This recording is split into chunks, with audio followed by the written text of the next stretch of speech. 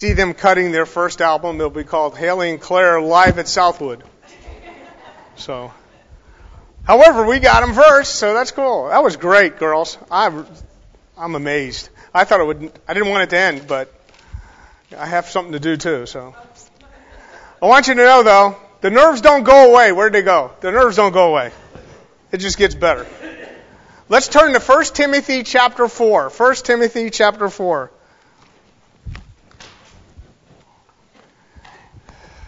1 Timothy chapter 4. My goal in starting this series, this short series at Christmas time, I began at this is the fourth session, was to go through 1 Timothy chapter 3, verse 14 through chapter 4, verse 16.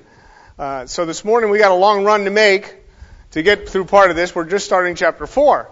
What I call this series is All I Want for Christmas. I'm being a little selfish because this is what I want for you. Okay? As a pastor, Timothy was given this book by Paul, not only this book, but 2 Timothy also. And some of the things that Paul was kind of given to Timothy so he would portray as pastor to give to his people, and how he would deal with certain things that would arise. If you were here at the first class, we talked about Satan. I don't know how many people want to talk about Satan at Christmas time. But we did it in the first class, and guess what we're going to do in the second class? We're going to talk about Satan. I don't know what happens. This is the way God works things out. And we'll see what interplay he has. But here's what I want to do as a way of introduction. My quest for next year is to see more and more people studying the Word of God. Okay? It impresses upon me that you care to make God's Word your priority. I think there's no reason this church should not be filled. We study the Word of God. But we're also up against a few things that I know that are satanic, and we can see how church is going, and we're going to talk about those different issues as we deal with 1 Timothy 4 and some of the allusions we get from 2 Timothy 4. Kind of interesting. They're parallel a little bit. But I think we as believers should be all about proclaiming truth to people. And you cannot proclaim truth to people if you're not in the truth. And the best way I've ever seen to give people truth is not you to speak to them, it's show them this and let them read it to you. I believe the best way for them to see it is to see it from God's Word, because faith comes by hearing and hearing by the Word of God. Okay? So let me give you a kind of quick outline just so you can think as you go through. We're going to go through 1 Timothy chapter 4. But you can go through the rest of the book at your leisure. If you're looking at chapter 4, my main outline topic for chapter 4 is the art of proclaiming truth. So you can see where I'm going in chapter 4. I want us to perform the best we can as we proclaim truth. So we're going to have the artistry of proclaiming truth. I think the worst thing you could do is take your Bible and slam somebody upside the head with it. But you can let the Word of God slam them upside the head. Okay? In Acts, it's fascinating. They were so persuaded by Peter's teaching God's Word. The Word basically there has to do with a 2x4 hitting you in the head. That's what the Word of God will do. And I said, let that do its work. So chapter 4 is the art of proclaiming truth. Some will, in chapter 4, some would fall from the faith. And we'll talk about that this morning. Our topic for the Sunday before Christmas is falling away from the faith. And that's important for us to look at that. We're going to talk, then the next part of chapter 4, we'll talk about nourishing words of faith. What are the words that nourish you in the faith? Your nourishment should come from not the buffet at Golden Corral, but your nourishment should come from the buffet of God's Word. Right? Because I eat it and I taste it and I consume it. It's like honey to my lips. Think about those words. And lastly, Timothy is told to prescribe and teach these things. His main thing as a pastor of a church is to teach the Word of God. I know some churches today, the pastor is the CEO of the business model. And that is just so wrong, you have no idea. They are to teach. Listen, if I do not teach you the Word of God, fire me. I don't care. That's what you should do. You should not come here if I'm just speaking platitudes and other things or telling wonderful stories, which I can do. But that's not what this is about. And if you go to chapter 5 is the act of, or I call it sheeping sheep, because Timothy is but a sheep, but we know that is the act of shepherding sheep. Timothy's job is to lead the flock. And I learned something about leadership a long time ago. If the leader doesn't know where he's going, neither does the flock. And you want to be able to follow the leader to the place he's going, because he's got an arrival destination, and that's good. That's good idea in leadership, any kind of leadership. Make yourself clear to the people you want to follow you, where you're going, what your goals are, why you're doing certain things. In chapter 6, verses 3 through 10 is the advancement of the Christian life. You want to see how to advance in the Christian life, you go to chapter 6, verses 3 through 10. And then it goes on from there, the advantage of godliness. It's real easy. I've done them with all A's. Art, act, advancement, advantage of godliness in verses 11 through 16 of chapter 6. And then the assurance of instructing and guarding the truth. Paul ends this book by the ability to say, I'm instructing constantly in the Word of God, and I'm guarding the truth. I'm going to tell you something. In today's framework, we have to be guarding the truth. Because there's different truths out there. You know, and this is very important that we guard the truth as God purveys it through His Word. If you were to be a student of church history and you did a thorough investigation of church history, here's what you find. Here's what you find, and I'm talking about not our church, but the church in general. Very, very generalized statement, okay? The church has failed. The church has failed. That's a wonderful Christmas story, isn't it? How is the church done in guarding the truth? How is the church done in presenting the truth and teaching the truth? Failure. Failure. I'm going to say something. If I was looking for a church today, I'd be depressed. I mean, we shouldn't be as believers, but it's not a whole lot out there that will actually teach the Word. They'll teach a word, but they won't teach the Word. And you say, how do you know? I listen to people. Every once in a while I listen to people and I say, poor people, I go to that church. And if people have problems with me, call me. I'll give you the phone number. Call me because there's a problem. Teach the Bible. And teach it accurately. I think that's important. So the emphasis in 1 Timothy chapter 4 is in verse 6. So look with me at verse 6. And we're going to go backwards. And here's what I'm going to do so you know what's going on in chapter 4, what I'm going to do. We're going to go back and forth a lot.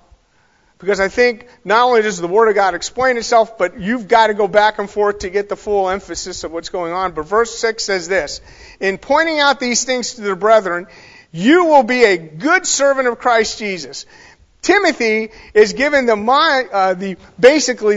sepulchre, the right rod to say, you are to do this, these are the things you're to do, and the things you are to do is what? To be a good servant, you are to consistently nourish on the words of the faith and of sound doctrine which you have been following. Timothy has set a standard of following leaders, doing what leaders do. He's consistently following the words of the faith. Circle the word the in your Bible. It's not the words of faith. It's the words of the faith, and we're going to look at that in a minute. That's so important. Not the words of a faith. I don't know if you know this, there's a lot of faiths out there. A lot of things to believe and a lot of understandings out there, and they all fall dismally short. But the faith is what we're looking at in the Word of God. And it's cool to look at this. He's nourished on those words. Basically, his blood type is Bible. You know, I'm getting ready to get a yearly physical. How many of you have yearly physicals? I will promote those things. They're good to have. But they always have you take a blood test, right? And the blood test tells them certain things they need to do so they can feed you meds. Or basically put you on that list that says, yeah, you may be going to the end of life kind of thing. But you have this blood test to tell you what your makeup is like, who you are. It's, you know, you can do the DNA and all that stuff, what you're like and who you are.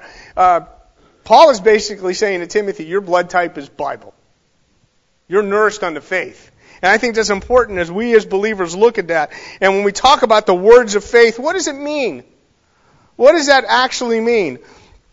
Now, in order to understand that, I want you to turn with me, hold your finger here, we're going to be back, go to Deuteronomy 18. I know this is going to sound really weird. Christmas and we're in Deuteronomy. We'll deal with that.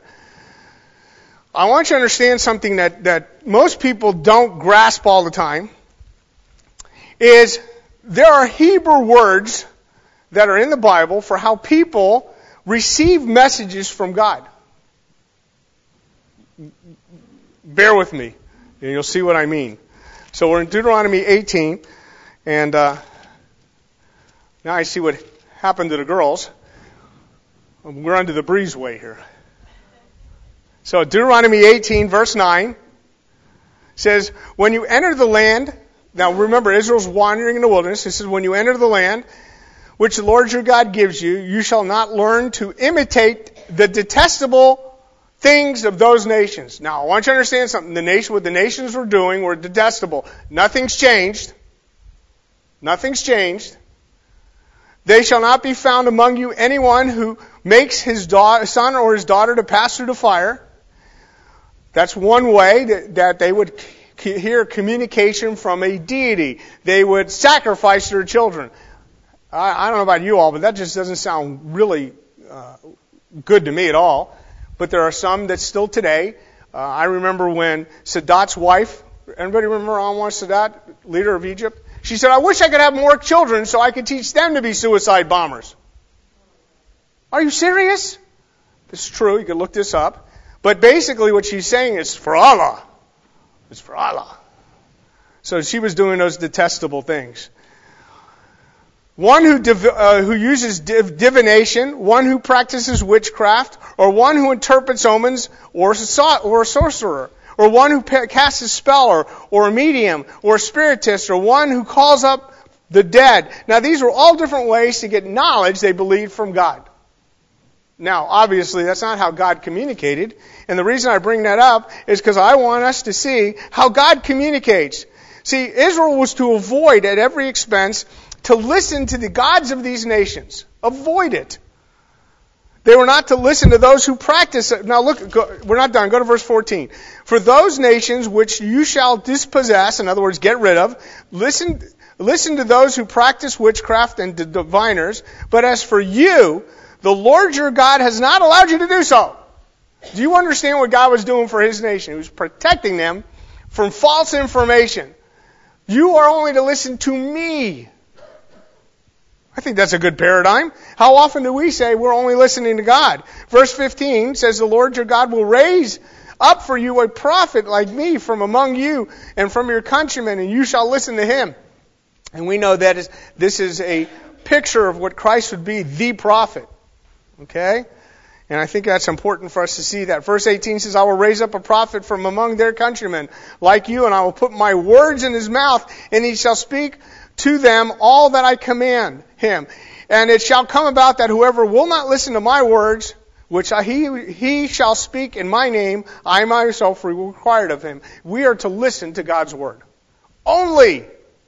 I don't know how important I can make this and how much I can ram this home, that we are to listen to the words of God and His only. Verse 21 says, and you shall say in your heart, how shall we know the word which the Lord has not spoken? How do we know when something's real or not? Well, we got a good barometer. Israel didn't. We have something called the canon of Scripture. This is the finished book that God wants us to have. Every one of us have this. These are God's words. This is God's voice put into writing. And we have before us the very words God wants us to know. And I think that's important for us. So if we're doing Bible study is this. Anybody ever write down what Bible study is? Bible study is this. It's so easily. Reading God's words with your eyes wide open. That's it. How difficult is that? It's not somebody saying, what do you think about this? Or what is it? Read what it says.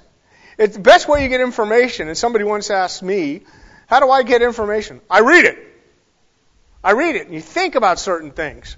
And you kind of grasp what God's doing, because there's certain things. We're going to talk about the resurrection. I told the first class in April. There's things about the resurrection that we don't have all the information about. The day that led up to the day before, day before the crucifixion, the day of the crucifixion, the day when nobody's going to the tomb, those day and a half or 2 days, whatever it might be, there's something still going on. And then the women arrive at the tomb, and guess what happens? He's not there. They went to the wrong tomb. How many would believe that? See, I mean, because there's information out there. How about Jesus never died on a cross? He only swooned and he got up when they put him in the cold, damp tomb, and he got up and walked away. I don't know about you all. If I took the beating Christ did, I would have just died from that. But he took a beating, but he got up and walked away after crucifixion. What are you talking about? Because people just don't believe. Because they don't read God's Word. And I know that has nothing really to do with this morning, but I want us to be students of the Word, because when we say the words of the faith, remember I told you circle of the faith, these are words that express what we believe. These are words that convey to us the understanding of the faith. What is believed? What is the content of your belief? If you were to sit down, and I was dealing with some kids last week that took their midterm finals, and they were coming in, I said, how'd you do? And they said, one kid, they looked at me and goes, I don't know. How do you don't know? They asked you a question. Did you answer it? He goes, yeah, but I'm not sure the answer is right. Why? You should have been doing what? Studying. You should have known these are the right answers. Or this, I'm not too sure about this one. It's not that hard to take a test, but if we were given a test on God's Word, how would we pass? What would be our score? I know it sounds, you don't do that. Yeah, you can. What do you know about what you believe? What do we know when we come to the Word of God? These are the very words of Scripture. Do we know that God is using this to express His mind to us? This is God's mind to us. You know, there's things in the Bible that went on in secular history. It's not written in the Bible. It didn't make the Bible. Because God said, well, that's not important for what I'm trying to bring forth. This is important. This is the facts you need for life and godliness. You don't need those other things. For instance, there's a lot of philosophers that were around in the first part of the century that were making fame and fortune in the Greek thinking, and basically don't read them because they didn't make the Bible. You know, there's a whole school out there, Socrates, Aristotle, and Plato, and all these guys that were just really great thinkers, but they didn't think God's Word. I think that's important for us to grasp. So when we get to 1 Timothy, so go back with me to 1 Timothy. I got a lot of pens in my Bible. The winds of Kilimanjaro. I'll move that, that's all. It's fascinating that we have in verses 1 and 2 something that's predicted that we're seeing happen today. People say, I don't believe in prophecy. How many people have ever said, I don't believe in prophecy? Well, we're going to see, good. Nobody raised it. Good. Okay, I believe in prophecy.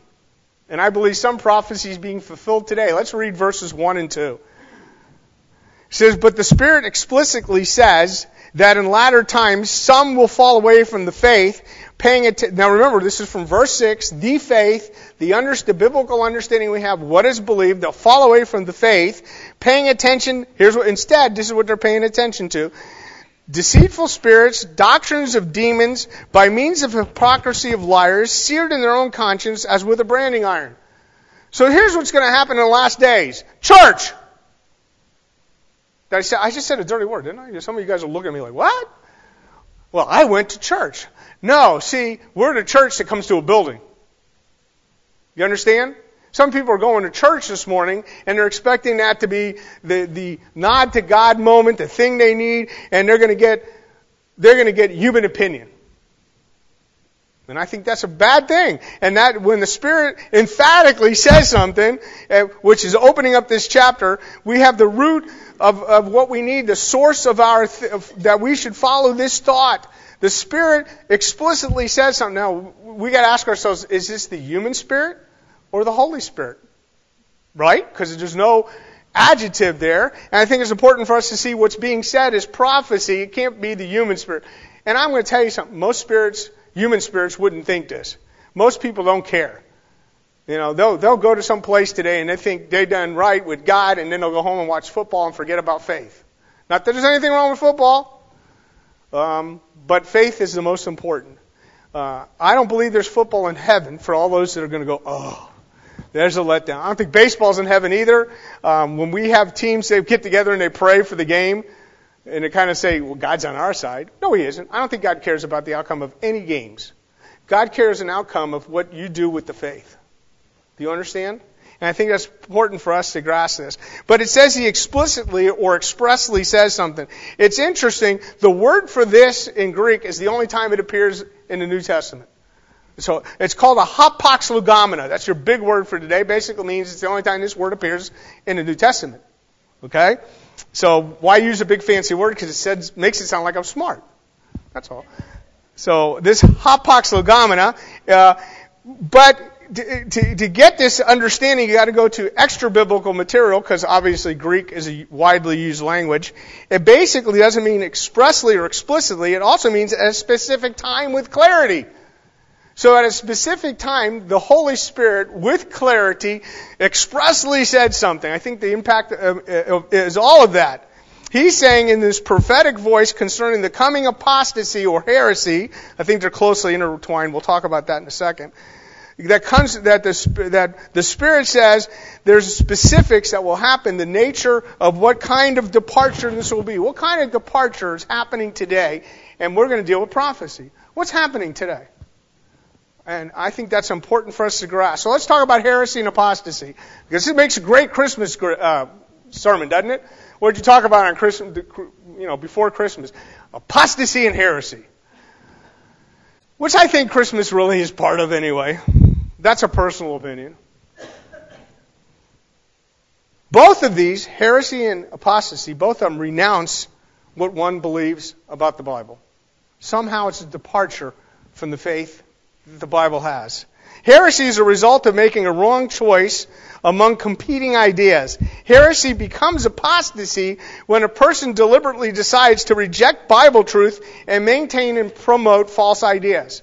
Now, it's interesting. If you go in the Bible, so turn with me real quick. 2 Peter chapter 2. 2 Peter chapter 2. Hold your place in 1 Timothy. 2 Peter chapter 2, verse 1.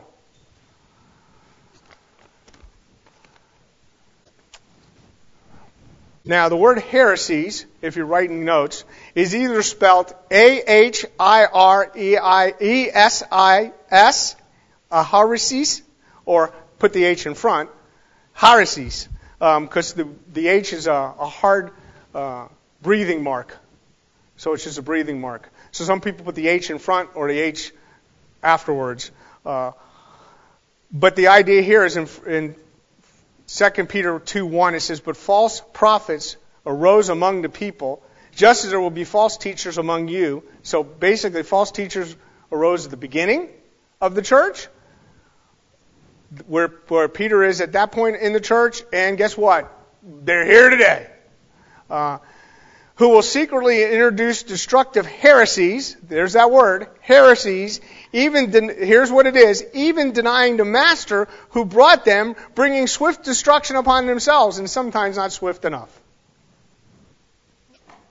I added that part. And many will follow their sensuality, and because of them, the way of truth will be maligned. Now, I'm going to say something, and I'm not being judgmental, I'm being biblical. If you look around you, you will see these. There's churches today that promote sin. Promote sin. It's just as easy as that. If the Bible says it's sin, stop. We can't promote it. So if somebody says, well, we're welcoming and affirming. I am too. I welcome you to church anytime you can, and I affirm the Word of God. The rest of that stuff is sin. I'm not going to say you can do what you want to do. God will deal with you. It is sin. Somebody say amen. Oh, there you go. You're allowed to be a little charismatic a couple days before Christmas. I'm going to tell you something. We are not to promote sin. We're all sinners. We all have issues. But to blatantly say, we accept it, no. You know what Jesus said? He said, go and sin no more. He said, you have a built-in stopper, stop this. And when people, and I've dealt with people, so don't tell me it doesn't happen, when they look at you right in the face and say, I do not want to stop. I said, therefore there will be a penalty for sin. Do you understand that? I know that sounds strong. But when we have this idea that these false teachers will promote things that sound good and accept it. We want to be accepting of everybody. We should. We should be open arms, accepting of the person, not the sin. Do you understand that? I think that's very important for us to see that. Let's look at the idea of apostasy, because that's right here in our text that we're using in 1 Timothy chapter 4. It says, fall away, and if you're using a New American Standard Bible, it says, fall away. The word there is the root word. The full word is apostasy we get from this word, but the root word is aphistemi, basically, and it's future middle indicative. Now, I find that fascinating, because a future tense is something in the future. Okay? Now, I don't promote this, but if anybody was to buy a lottery card today, I would tell them you're going to lose. Now, I'm not a prophet. I just know the law of averages. And if you came back and say you won, okay, listen, it's a possibility, but it's probably not going to happen. But if you go out and buy that kind of a deal in the future, and without knowing what's going to happen, you're going to probably fail. Now, here's the thing. Future indicative says, I know the future. God is saying, I know the future. God knows the future. Now, I don't know if you know this. This is fascinating, because I can't even tell you what's going to happen in 20 minutes. I will tell you this, I won't finish. I got a point we're getting to, and we're almost there, but I want to finish what I want to do this morning, so I already told all the teachers, if we go to 1, we're okay. They all know that. Y'all just wait, should I escape now? I still got time to beat the Baptist to the restaurant. That always goes off horribly, I know. But when we look at this, he's saying not only is the future known, but you're involved in that. The middle voice basically says there's an involvement with those people that are in that. So it's a deliberate, here's what it comes down to. It's a deliberate act, I believe, of a believer who knowingly and deliberately rejects revealed truth regarding core doctrines of the faith. Core doctrines of the faith. They do it deliberately, and it will happen in the future, and God knows this. Who are they? They're out there. I pray for myself, and you should be praying for me, and you should be praying for others, because we don't want them straying from the faith. And if I come here and teach you a doctrine that doesn't sit right, you need to address it. That's your job. Your job is not to just believe what I teach, but verify and do what? You may be a heretic. You may be falling into a pot. Be careful, Pastor. And if we disagree on theology, not core issues, but a theological, like you say, you're an amillennialist, and I say you're wrong. And you say you're a pre-trib guy, and you're wrong. And I say, good. This church is going to teach pre-trib. Deal with it. But that's not a core issue. Okay? I believe it's important, but it's not a core issue. If you tell me the church has replaced Israel, I'm going to tell you there's the door. Because that to me is a key issue. Okay? An important issue, because I don't know how you do that when you read something that says Israel. That's a whole different thing. But it's important. Look over at chapter 1. Chapter 1, verse 18. I love when the book itself has an example for us to see something. Now, one of the core issues is like the deity of Christ, His atoning work on the cross, His work that provides salvation, His becoming sin for us who knew no sin, so that He could give us. These are core doctrines. I think anybody that takes away from that is insidious, and I think sometimes apostasy is not only subtle, but it's quite devastating in its effects. And I've seen churches destroyed by the simplest things. But in verse 18, chapter 1, verse 18, it says, this I command I entrust to you, Timothy, my son, in accordance with the prophecies previously made concerning you, that in them you may fight the good fight, keeping faith and of a good conscience, which some have rejected. They've rejected the faith. Some who? I don't know who the some are. Well, that's an interesting word. We'll look at it in a minute. But who are the some? That some have rejected. And suffering shipwreck in regard to their faith. Among these, so he only names 2, so 2 are sums. I don't know if that's a lot to you. If we had 2 that went into apostasy here, I'd be a little upset. It says, among these are Hymenaeus and Alexander, whom I have delivered over to Satan. Now this isn't a delivery system that says now Satan can. Basically, he said, I'm letting them go. They're not in this congregation. We're not going to be involved in them. Just go your own way. There's the door. Don't let it hit you when you leave. And then there's cast into Satan's cosmos, and Satan can do what he needs to do with them until they what? So they may be, listen, there's a point. So they may be taught not to blaspheme. So what they were doing was blasphemous. And Paul said, Timothy, let them go so they can be taught something. So they can come back. We never send some people away because we say, I would never want to have anything to do with you. Don't ever come back. That's not what it's about. It's for them to find out where they are spiritually. So this word basically for apostasy means to fall away, cause to revolt, mislead, withdraw, or desert. This is going to happen in the future from Timothy's time, and that's a future event in Timothy's. It could be in Timothy's time, future from the time it's said. You understand? Or it could be after Timothy's time or all the way to now, because we're future of Timothy's time. And we got to understand the people who did this were responsible for what they were doing as they were falling away.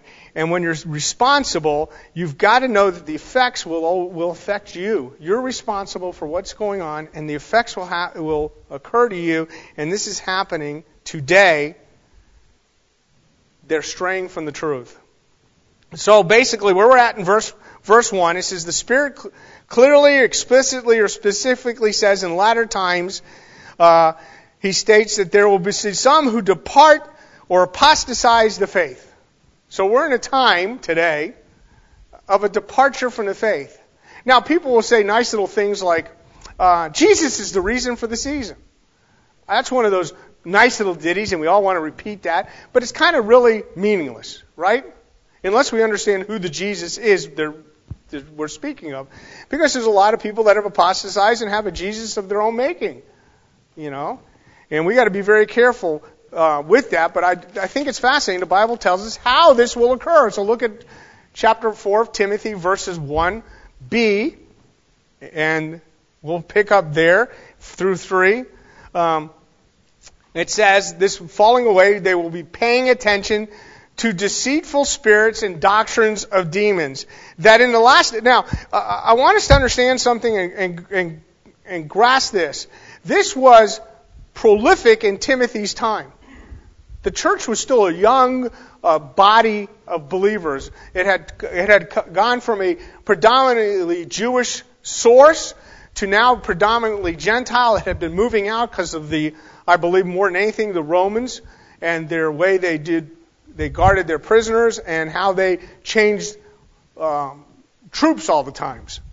So I think the word had spread, and now we're talking at church at Ephesus, and everybody knows about the church of Ephesus. It was a godly church, strong church when it started out. By the time we get to Revelation, they will have left their first love. How does that happen? We're talking maybe 30 years, give or take.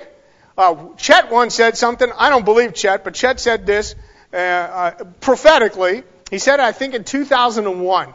Chet's a friend of mine who pastored a church in Kansas City, passed away in 2001. So maybe it was a little bit before 2001 that he said this. But he said in 50 years, this church will be apostate. Now, I look at it, and I told poor Will he's on 30 years left on the clock. Okay, because he's pastoring that church. But I would say this, I could say that about any church. Unless they do what? Fight the good fight and keep the faith and make sure they deal with things that are apostate or heretical.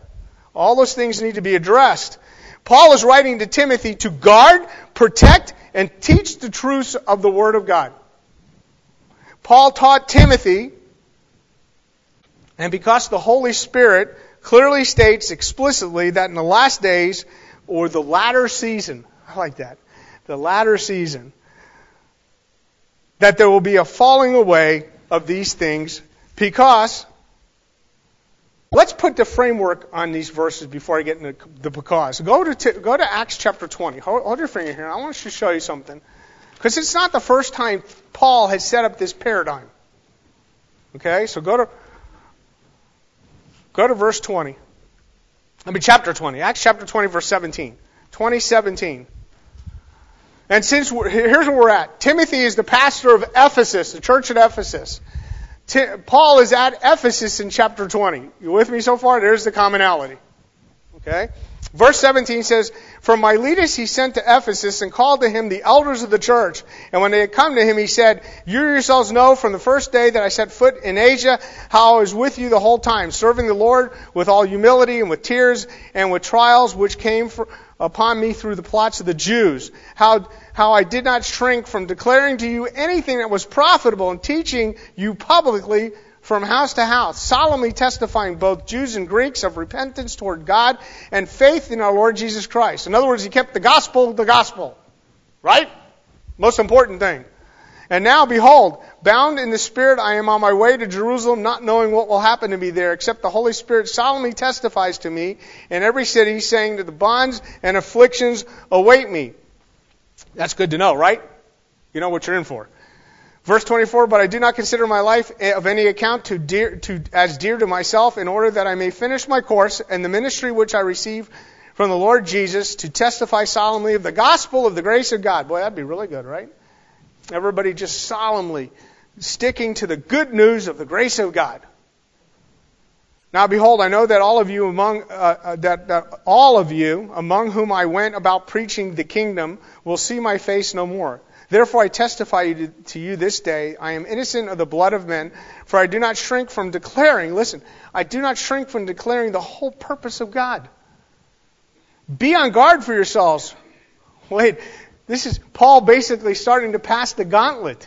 He says, be on guard for yourselves, and this is the elders of the church, and for all the flock among which the Holy Spirit has made you overseers, to shepherd the church of God which he has purchased with his own blood.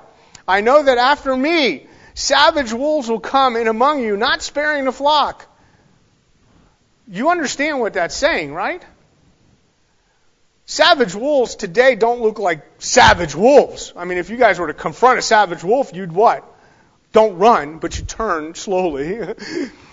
Okay? But notice what he says, verse 30. And from among your own selves men will rise, speaking perverse things to draw away the disciples after them. Therefore, be on alert, remembering that night and day for a period of 3 years I did not cease to admonish each one of you with tears. That means every day he taught the Word of God, and he wasn't sure when he left, they would stick to it. Do you understand that? The daily interaction with the Word. We don't do that every day. That's not how we're set up. If you guys want a Bible class every day, show up, we'll do something. But that's what Paul was doing every day somewhere, house to house he was teaching. Verse 32, it says, now I commend you to God and to the word of His grace, which is able to build you up and to give you the inheritance among all those who are sanctified. Now, Paul was saying this in Acts. Now he says that, it's fascinating. He says, be on alert. Basically, he says, be vigilant. Stay awake. Could you imagine being on guard for something you're sleeping through guard duty? That's horrible. Roman guards were put to death if they fell asleep on guard duty. So if you were going to fall asleep on guard, you'd be put to death. How would God think if you're supposed to be guarding the truth and you're just not alert? You're in a stupor. Now it's fascinating. It says some will fall away. Some. What's the some? What does some mean? I always have problems with words that like some. Is someone? I mean, when we talk about some, it's an amount of people, so we got to put a number on it. Is some the most? Is it partial? Is it just one? Is there a problem with one falling away? I would think yes. But secondly, not only is it numerically, it could be pronominally. In other words, it could be just an adjective describing a large group. Some fell away. See, that's the some group. It could be adjectively. In other words, we can call them the some departers. Who left? The some departers. Now, please, some of you have gone to this church for many years, many more years than I've been around, and probably be here many years after I'm gone. I don't know what my departure date is, but you can always prepare for things anyway. But don't look at people that left Southwood and say, oh, they're departers from the faith. No, we have problems in churches today. People don't know how to get along, so we have divisions, we have schisms. People leave churches and you ask them why. They'll tell you 10 years from now, I don't know why, but you don't know who was there. And I say that's the most stupidest excuse I've ever heard for leaving a church. You either fix the problem in-house and deal with a theological thing, or fire the guy in the pulpit. It's as easy as that. If you left, you're running from a fight. Fight the good faith. I want Southwood to be a place in Tulsa that you're taught the Word of God. If we falter, fix it. Do you understand what I'm saying? Don't leave it. You leave it, you're basically giving up the ship for something else. I love people that have told me in the past, we're leaving for a youth group. You'll find a youth group, but you'll lose your faith. Do you understand that? Because you didn't make God's Word the priority. I'd rather somebody come up to me and say, I think you're teaching the worst thing. I don't believe anything you're saying. I hate the way you teach the Word of God, and leave. Good. Bye. See you. You understand? I'm not easily, I'm kind of a tough guy. I can take these things. Whatever. Leave. But if you're telling me you're leaving for something like a better nursery, not you, but a better nursery, don't be redunculous. That's the stupidest thing I've ever heard. Okay? You leave a church for what reason? They're not teaching the Word of God, and if you can't fix it, yes, leave. But you come to a church because it teaches. Not because it has wonderful pews and ornate buildings and wonderful stained glass, and we have good singers. We're developing our singing, but overall, we're not really. We have issues with certain things, and I know that. But we're not here for production, right? We're not here for, oh wow, they have such a great program. You want a program? Go see a movie. That's all I see. There's plenty of things to divert your minds, and there's some basically good film companies that are doing Christian films out there. If you want Christian films, you can do whatever you want. You want to be in a place that will get you enough to salt your appetite to go study the Word of God. And once in a while, I make you mad as the bejeebas. I can't say the other word. Mad as hell. That you go home and study the Word of God. Go study it. You want to say, hey, Pastor, I think you're wrong. Good. Let's sharpen each other. Because if I'm right all the time, I have issues. But when we talk about this sum, in 2 Peter chapter 2, we looked at the sum becomes the many. And I don't know what the difference between some and many is. I have issues. I like numbers. I'm a numbers guy. Tell me, 7% left and then 10% left. Okay, so some to many went 3%. You kind of get what I'm saying? But let's ask the question, in light of what we know thus far. How many today are in solid places where they're getting taught the basic Christian doctrines?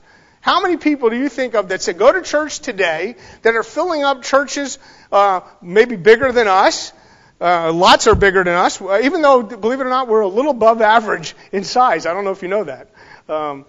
But when we talk about large churches today, how many of those are getting the basics of the Christian life? Okay? Therefore, the sum can be the many, and a lot can be easily strayed because it's easy, it's done out there. You know what the number one book I find at yard sales? Now, I know this is goofy stuff. Huh? The Purpose-Driven Church. I know somebody's going to call me up and say, well, that's a wonderful book. No, it's not. But it is a big seller, isn't it? I have 7 in my library. I'm waiting until I get a certain number, and I'm going to have a purpose-driven bonfire. Okay? But it sells well. Because you know why? Because it tickles people right where they're at. It tickles. It's a perfect place to get a little bit of false doctrine. Because you know what? When the church, listen, I'm going to give you a little insight. When the body of Christ gathers together, it's not to give out the gospel and to bring people to the Lord and be seeker-friendly. That's not the church. That's a business model. You understand that? The church is to come together to equip the saints to go out. I read Ephesians 4. It's very easy. Read Ephesians 4, Rick Warren. That's the guy's name that wrote the book. So I don't leave any stone unturned this morning. I figure I got to pick on somebody. Okay? That's what the church is to do. And you are to be equipped to go out and give the gospel to people. Bring those seekers in. Make them believers that grow in Christ's likeness. If all I'm doing is teaching seekers, at some point I'm watering down the gospel. You know that's going to happen. Right? Okay. So we have this idea who these victims become. What is the source of this departure? So in 1 Timothy chapter 4, it says they go to the doctrines of demons.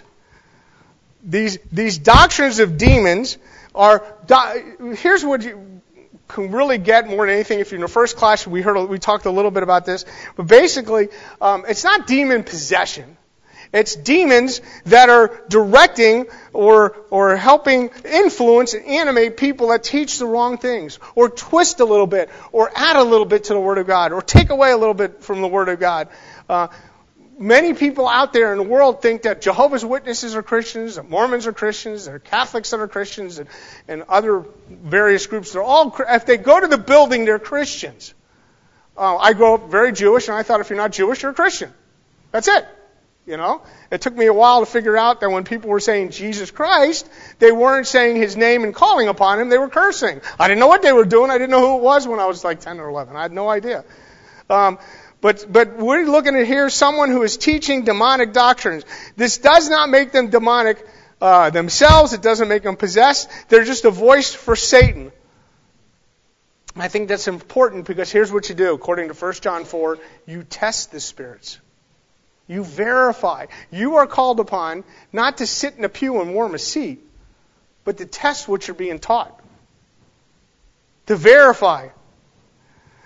Because here's what it comes down to. Satan and his minions, his demonic followers, have a systematic theology. I don't know if you know that.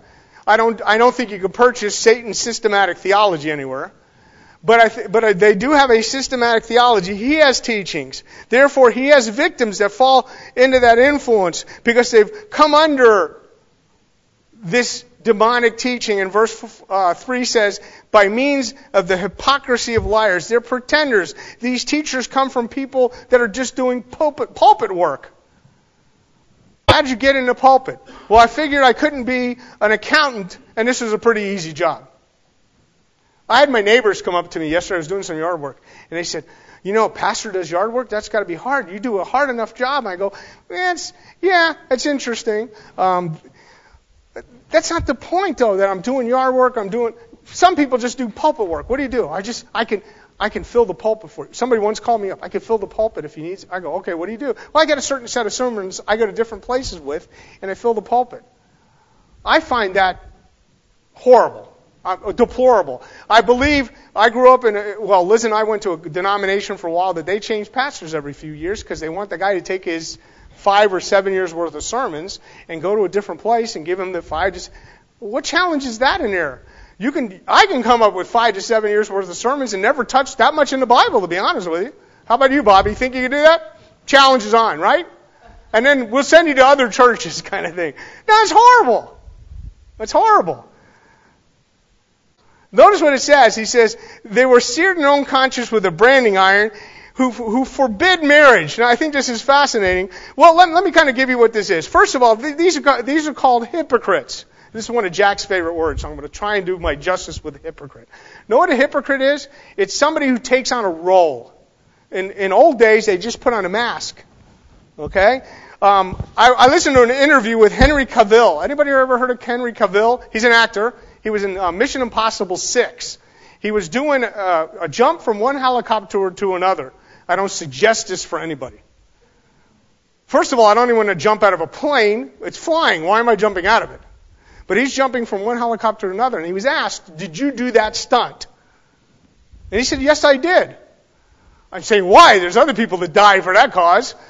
He said, this is why he said this. He was a hypocrite. He didn't say it like that. He said, I wanted to be, his character is called August Walker. He goes, I wanted to be August Walker in everything I did. He became August Walker. So if August Walker was going to jump from one helicopter to another, Henry Cavill as August Walker is going to jump. That's what a hypocrite is. A hypocrite fills the role perfectly, and you can't distinguish them from who they were supposedly are. They became that person. It's putting on the mask. It's used negatively only as a response of Jews to the pagan Greek stage. The Greeks were great at being hypocrites. So the Jews looked at the Gentiles and said, a bunch of hypocrites. See where that came from? Putting on an act. Hypocrites actually conceal their true identity and their secret sins by wearing a mask and act as though they're perfect, godly. The hypocrite, therefore, is never the person he or she pretends to be. Here's what I want for Christmas. So here's the first on the list. I'm getting there. We've got 2 pages left. We're doing good. So hang in there. You guys are doing great. For you to know doctrine so well that you immediately identify an error. That you know doctrine so well that the second someone opens up their mouth in hypocrisy or apostasy, you say, no, you're wrong, I'm leaving or getting out of this conversation or whatever. See, the characteristics, or we could say it this way, all I want for Christmas is to be fully grounded in truth, the faith. You got it? See, characteristics of these type of hypocrites is that they've changed it. They forbid marriage. Now, you're going to say, well, it's people that... Listen, we're in a day and age, marriage is a forbidden thing. I'm getting ready to do a wedding in April, and the first thing I asked these two, and I've known them since she's been like 3, okay, a little kid. I've known them for a long time. I said, is your object to be married so you can get divorced? You know why I asked that? Because a lot of people are saying, well, if it doesn't work out, we'll just get divorced. Where'd that thinking come in? Because we're forbidding the marriage. Do you realize the rate of people having children out of wedlock, whether they're living together or not living together, has escalated in America? In the church, too. Not outside. In the church, too. That's forbidding the marriage. It's not only a caste of people that say, okay, the clergy in our organization doesn't marry, we just do crazy things. I'm not going to mention who they are. It's in the news quite often. That's just not it. It's basically forbidding, restraining, withholding anything to damage marriage. Do you realize marriage, I think, is irrevocably damaged even in the church today? So those of you that have solid marriages, God bless you. It's the hardest thing to do in this day and age.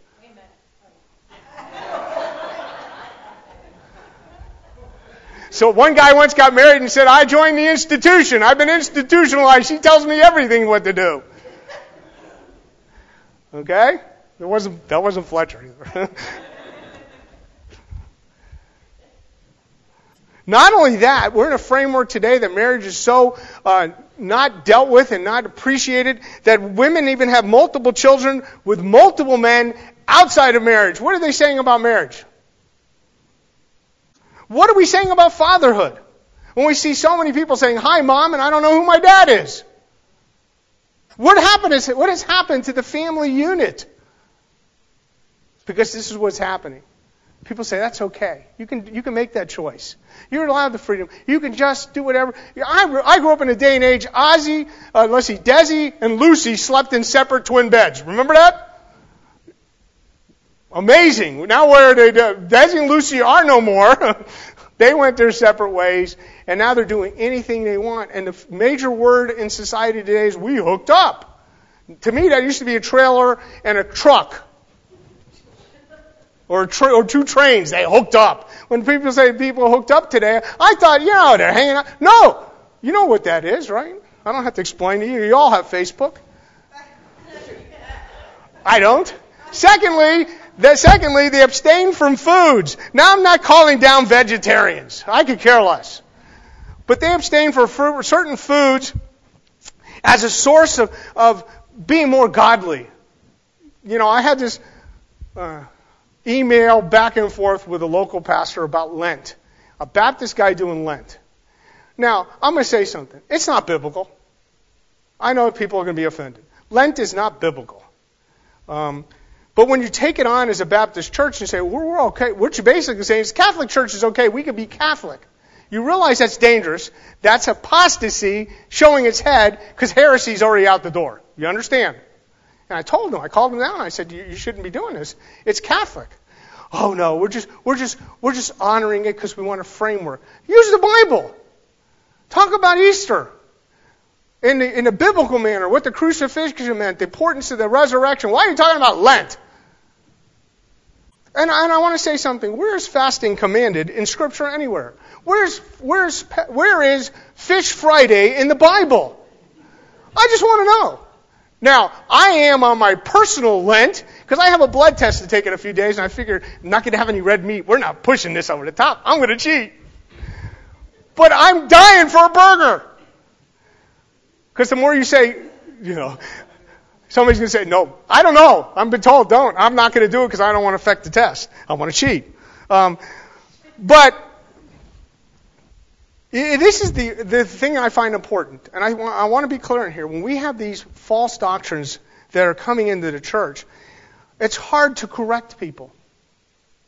It's hard to change that. It's hard for them to become biblical because they've been so ingrained with tradition, with thinking patterns that are not biblical. They've been taught secularization. So when they come into the church and the church says to them, marriage should be honored. God has created this institution, one man, one woman for a purpose. Whatever happened to death do you part? And I know some of you women want to kill him. I understand that. But what happened to death do you part? What's the reasons now for divorce? Now, this goes on in verse 5 to tell you can pretty much eat anything you want. I don't think a diet book has ever been written on 1 Timothy chapter 3 because God has created everything to be gratefully shared by those who believe and know the truth. For everything created by God is good and nothing is to be rejected if it is received with gratitude except liver. For it is sanctified by means of the Word of God and prayer.